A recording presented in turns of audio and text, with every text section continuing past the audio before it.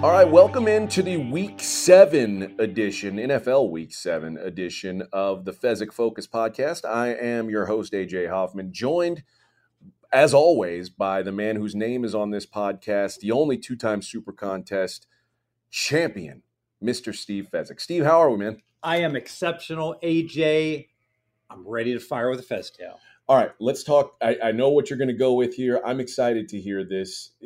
Normally, three-card poker, not a game that I'm looking to play, but I'm interested your angle on this. Yeah, so now James Grosjean wrote a book, Beyond Counting, that you can be yours for a mere $1,000 on eBay, or you can make friends with me and Xerox my copy.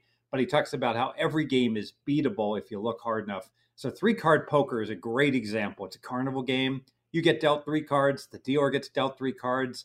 If you want the full skinny on how the game is played, you can look it up on the internet. Bottom line is, there's no card counting. You can't beat it. The house has just under a 3% edge. And you play if you have queen, 6, 4, or higher. Otherwise, you fold your 3 cards. It's you against the dealer. However, everything changes if you can see one of the 3 dealer cards.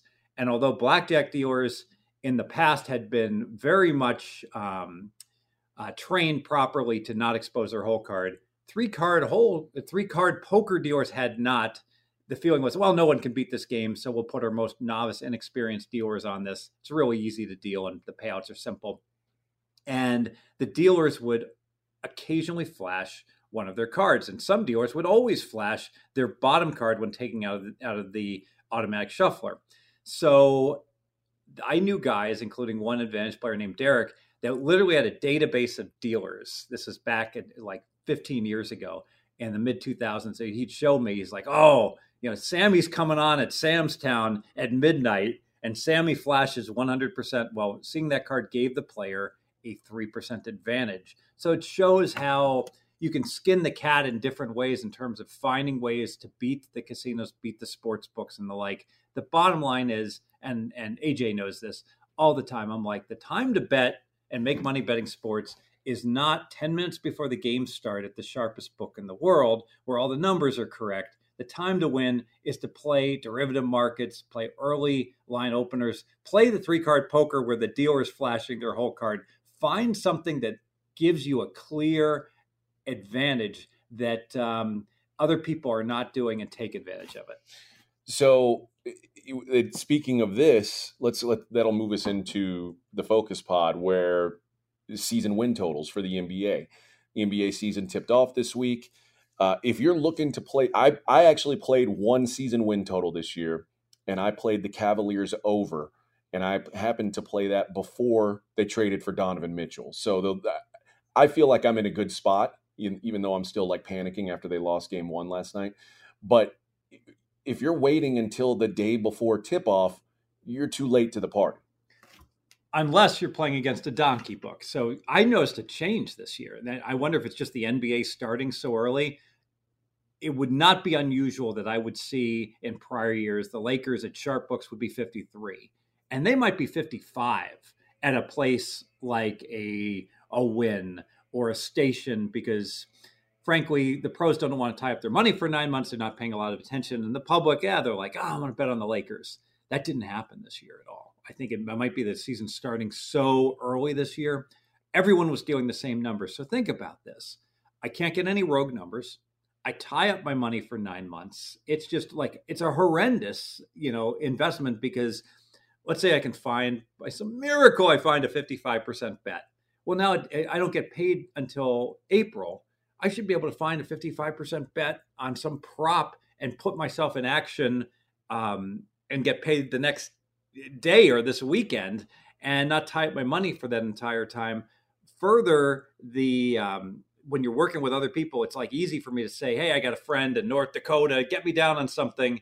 The accounting's easy, it's clean, as opposed to like, oh, get me down on an NBA future, and then I'm going to try to have to collect the money in June when who knows, he might be in South Carolina by then, in Hilton Head, out of touch. Well, let's talk about this then. Tell me the difference between tying up your money in MLB futures versus NBA futures, because I think with MLB futures, because of the time of the year, because you're not neck deep in football, you're like, oh, I can work with this. Whereas the NBA, now it's such a busy time of year, football's in full throw. You're not looking to tie any money up going forward. You're about to get that MLB money back. Why tie up money now? Yeah, it's a great point because in April I'm awash in cash. The NBA season's ending, so I'm getting money back from any wagers I placed over the course of the season in the NBA. And I do place NBA season win bets. I just do it mid-year. I do it during the year when there's like a much shorter time period, and so I'm always sitting on extra cash, not realizing I'm going to run out at the end of August. Okay. But then I'm close to the finish line, right? Baseball ends first week of October. So it's like a 6-week bridge I need. So frankly, I probably bet too many MLB season wins because I'm sitting at that point, money sitting in my safe deposit box, ready to be invested. And I don't have the situation where there's so many good bets literally that I can make on various things. But inevitably, I probably should just hold it back because there's always an equivalent football bet that's every bit as good come week 1, week 2 that I wind up betting a little bit less on because I'm tying up all my money. Frankly, it's just a part of it's an ego thing. It's like you walk in and you see like 2 key guys get hurt for a team and the market's not adjusting for it at one book at MLB. And you're like, it's such a dumb line. The book should be penalized. I got to bet that and to get down. But more and more, my evolution has been try not to bet season wins before the season starts. Wait, look to bet after the season starts. Example, right now you can bet Carolina. Last week you bet under 5.5. You can bet under 4.5. Carolina's not going. Carolina football. Yes, Carolina's not going to win 5 games. They're not going to win. They're going to win 3 games this year. That's a great wager. You can bet Carolina not to make the playoffs minus 1,600. That is literally a certificate of deposit that is paying 6%. Over a 10-week period. It's a guarantee. Carolina's not making the playoffs. You play Seattle over 6 wins. They got to go 2-9 to beat you. The Seattle Seahawks, they're playing much better than expected. Pre-flop, before the season started, they're over under 5.5. Now it's 6. They're like light years better than we expected, and they're already 3-3. You get the idea. Those bets midstream during the season, you can almost always find something way, way better than you could find before the season starts. All right, let's talk about these contests that are going, and I know you are still alive in several contests. Let's update the people with where we are on some of these. Let's start with Circa Survivor, which you said not as great of a game to play because there isn't an overlay like there was in Millions, but you still have a team alive in Survivor. Not a lot of people can say that at this point.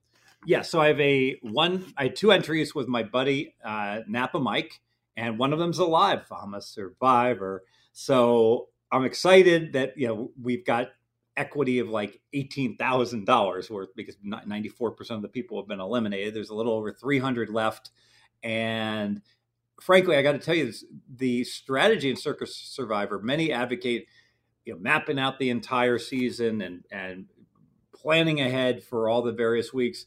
But the field I'm playing against is so lacking in understanding. I mean, 44 people have failed to put in picks, so they've been eliminated because they didn't show up for the red light, green light game and just got shot. People take underdogs. People do crazy things. They play both sides of games because they have multiple entries. I'm not going to go through a diatribe about why all this is so grossly wrong, but just the bottom line is you really want to play one of the 3 biggest favorites each week, more often than not. And it's that basic strategy is enough to give you a big advantage over people who are too cool for school and are playing this tremendous, like crazy strategy where they think, I'm going to take a 48% team this week and Fez is going to take an 83% team, but I'm set up to do better later on. You know what? Later on, good luck if you think I'm going to be playing something that's 30% less than you. You might have a 75% play in the bank coming, and I'm going to have to take a 63% bet. But you're not going to make up a 30% deficiency early with a later week where you're in better shape. If this season hadn't been such of a bloodbath, would long-term planning matter more? Because so many people went out in the first 3 or 4 weeks, it almost seems like the smart play is to not worry about the future and just play to survive the next week. ideally you do worry about the future, and it becomes kind of a rounding difference where you say, you know what, I'm going to take Jacksonville -7 versus somebody else -7.5 because I'm giving up so little, although you get eliminated when Jacksonville loses to Houston. But it's only when it's a close call. It's only when you're picking like a 6-point favorite versus a 7-point favorite or your selections. People are taking 2-point underdogs and eschewing on 11-point favorites. So when you've got that big of a disparity, you just simply can't be playing that way. But for whatever reason, that's how a whole lot of the field actually does play. So I revert back to survive and advance, take the team that's most likely to win. And like I said, that's pretty much what Mike and I have done. And we're one of 330 people left. All right, let's talk about Circa Millions. I know you've got several entries. Let's talk about the best one and the worst one. I want to talk about like which one's gone wrong and which one's doing the best at this point. Yeah, so the importance, there are a lot of people submit the same 5 teams. They have multiple entries, and it really is a horrendous mistake because you want to have variance. You want to have disparity for quarterly prizes, for season-long prizes. And so my cards look different across the board. There was such a nice overlay in Millions. I got to be honest, this contest stuff, people are like, how are you doing in the contest? I'm not sure. It's like I'm because I've got, my wife has one entry. She's 21, 8, and 1. That's the best that we have. My buddy, Jared, who's one of the greatest sports bettors in the world, he and I have 3 entries. I got to be honest, Big J has like done better than I have. We've got a 21 and we got a 20. And he's kind of driven this where I give him my input and then he makes the final call on those. We're splitting those 50-50. I have 3 entries. I think my best one is like 18.5. And I've got another one that's 19. I got one that's, I think, 15. Don't quote me on these. These could all be off by a couple games. The further I am out of the money, the less likely what I am estimating where I'm at to be true. But I do have a spreadsheet which shows the records on each and every one of them. But the ones, by example, to fast forward, I'm in the William Hill College Football Challenge with my buddy Mike. We have 5 entries. 1 entry's in 9th place. That one's doing really well. We have 31 points. You pick 8 games per week. I'm really not sure how we're doing on the other 4 because the equity we have on the best entry is probably 3 times greater than the equity of the other 4. I think the second best one might have 27 or 28 points. So it's still, yeah, it could get into the money, but it's so weighted towards the top 3 prizes that you really, if you look in terms of how valuable each selection is, in Survivor, it's easy. Everyone's is worth close to the same. The ones who planned it out better have more equity, but it's not that much of a difference. Whereas in Millions or in the Westgate, like in Westgate, I was doing great, and I had a 1 in 4 week last week. Ooh. So I was at 18.5 points through 5 weeks, and now I'm at 19.5 points, through 6 weeks. So that's a massive difference. Massive difference. So my equity in that just went from, if you said how much is my $1,000 entry worth, it was probably worth $4,000 last week, and now it's probably worth $1,600 based upon just one bad week. You can't go 1 in 4 more than once. You can only have one bad week over a 17-week or an 18-week season. 2 bad weeks, and you're not going to be able to get into the top 5. All right, let me ask you now about my contest. I'm still alive in the Last Man Standing college contest. Started with about 3,000 entries. Last week was down to 102. This week we're down to 40. I know you told me not to get too excited yet because it's not $5,000 worth of equity. It's one prize, $100K for the winner. But for me, like this is, I mean, the money would be nice, certainly, but I think it'd just be huge branding for me. I'd feel really good. It'd feel like an accomplishment more than anything. So, like, as far as that, my emotional attachment to it, is it okay for me to be excited, or should I just try and stay calm, temper expectations? You can get excited. It's fun to have a nice little run. One thing about these contests, and this is like a little hidden secret, people aren't going to like this. It's not a handicapping contest. It's a betting contest. And when I say that, like a couple weeks ago, we were talking about you favored Kentucky against South Carolina, and Kentucky lost. South Carolina lost their quarterback. No, Kentucky lost their quarterback. Line went from 10 down to 4.5. And at that point, you're like, well, I don't really want to play South Carolina plus the 10.5 because everyone's going to play it. Agreed, everyone should play, but everyone's a dumbo. Americans are losing 12% on average on their wagers in all these different states. That's what the hold is in places like New Hampshire, Montana, etc. People have no idea what they're doing. So people are entering a $25 contest. That's the entry fee in this. Of course, everyone should take South Carolina. Literally 98% of the field should take South Carolina. And then you shouldn't take South Carolina because everyone's taking it. But I imagine probably only like 20% took South Carolina because people are like, well, no, this is my best bet. I really like this team. And they're like not even looking at where the value is across the board. So until that changes, and it won't change, I would just take the biggest, line mover and put that into my entry. Smoke dope all week. Don't handicap. Don't you dare handicap the card and put your 3-star down as your best bet when the market line's 8 everywhere and you're laying 7.5 or 8.5. That play is garbage compared to taking Illinois plus 6.5 when Danny DeVito's back playing quarterback for Illinois. Yeah, the last 2 weeks, in fact, my play has been on a team that I already leaned or liked anyway, but the market pushed to where I was on the right side of a key number. So with the contest, and both games I covered by a half point. So it is certainly important to keep an eye on that. Yeah, so TCU minus 6.5 2 weeks ago, Oklahoma minus either the 8.5 or 9.5 this week. It was 9.5 this last week. So of course it landed 10. TCU minus 6.5. They win by 7. So just waiting on those key numbers, I think, is a huge, huge advantage. All right, talk about how you handle this time of year in particular, because NFL's going, college football's going, MLB playoffs are going, hockey's underway, NBA is underway. We're about to get into college basketball. How do you handle being someone who's involved in placing bets on all of these sports at once? You really need help. You need a network. I'll use an example. I'm betting a couple games right now, and AJ's observing it, and I'm just shooting them out. And I say, these are 2 good plays. They're weather related. Get me down, and trying to give my network, some guidelines on how to play them. I'm like reminding them, don't, look, I like these unders. Look for the first half unders. Look for the team totals under. Play rogue numbers. Get me the best numbers you can, because I'm scrambling to do this pod, frankly. This morning I'm driving. I can't be getting on my apps. I don't have the screen in front of me. I'm flying blind. I would say I hate betting blind. I hate, like, I'm at a Arby's and all of a sudden information comes out. Of course, I'm not at an Arby's because I don't eat anymore, AJ.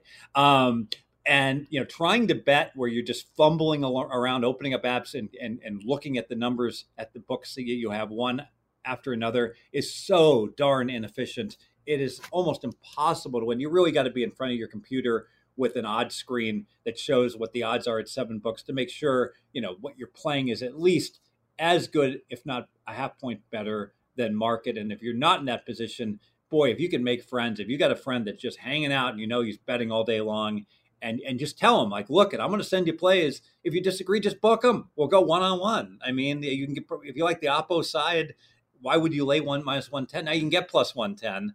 But if you don't want to book it, just put, and I'm not saying someone has a gaming license, it's just between you and me, guys make gentlemen bets. Gentleman's wager. No, exactly. And if the person, agrees with the play, then shop and get you the best number and he gets some down for himself. That networking, I got to tell you, I do this with a whole lot of people. And at the end of the year, it's pretty much remarkable how often at the end of the year, it would not be unusual. Well, Fez, I made you 17,000 and you made me 16,000 and our net difference is 1,000.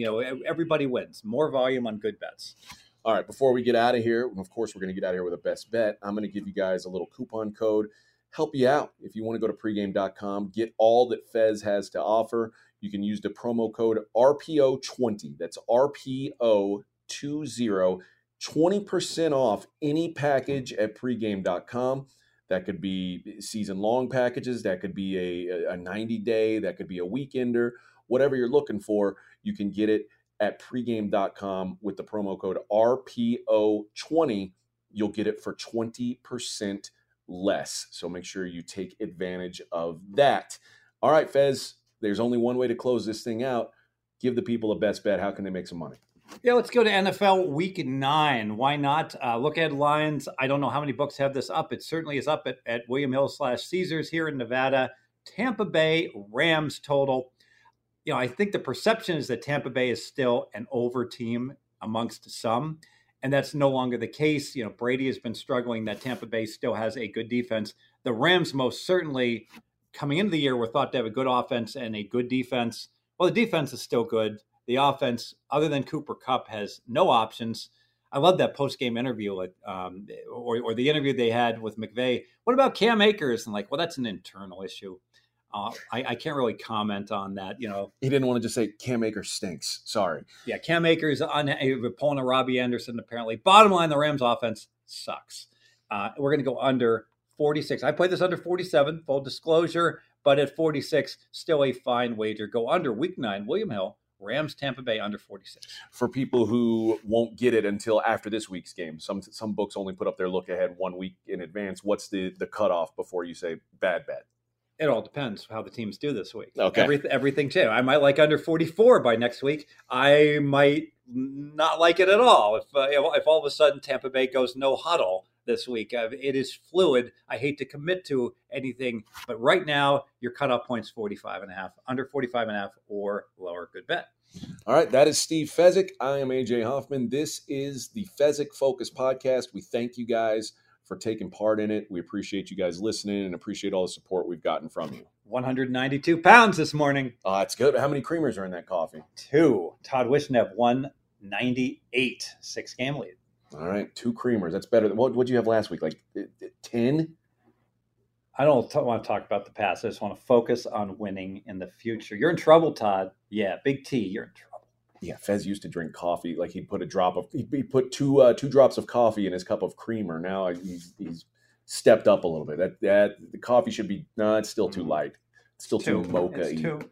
All right. But that'll do it. We thank you guys for listening. And, of course, you can stay tuned right here on this feed. You're going to get all kinds of great stuff throughout the week. And just a personal plug, check out Straight Out of Vegas AM. It's on a separate feed, its own feed, Straight Out of Vegas AM. Please find it. Scott Seidenberg and I have been working hard on it. Steve joins twice a week. Go to AJ is the Real on Twitter. AJ is at AJ is the Real, and his pinned tweet is the link to the SOV AM shows. They're really exceptional. If you don't like them, well, you don't like ribeye steak. That's right. You're probably a filet man, and that is a throwback to last night. All right, we will talk to you guys next week. Good luck.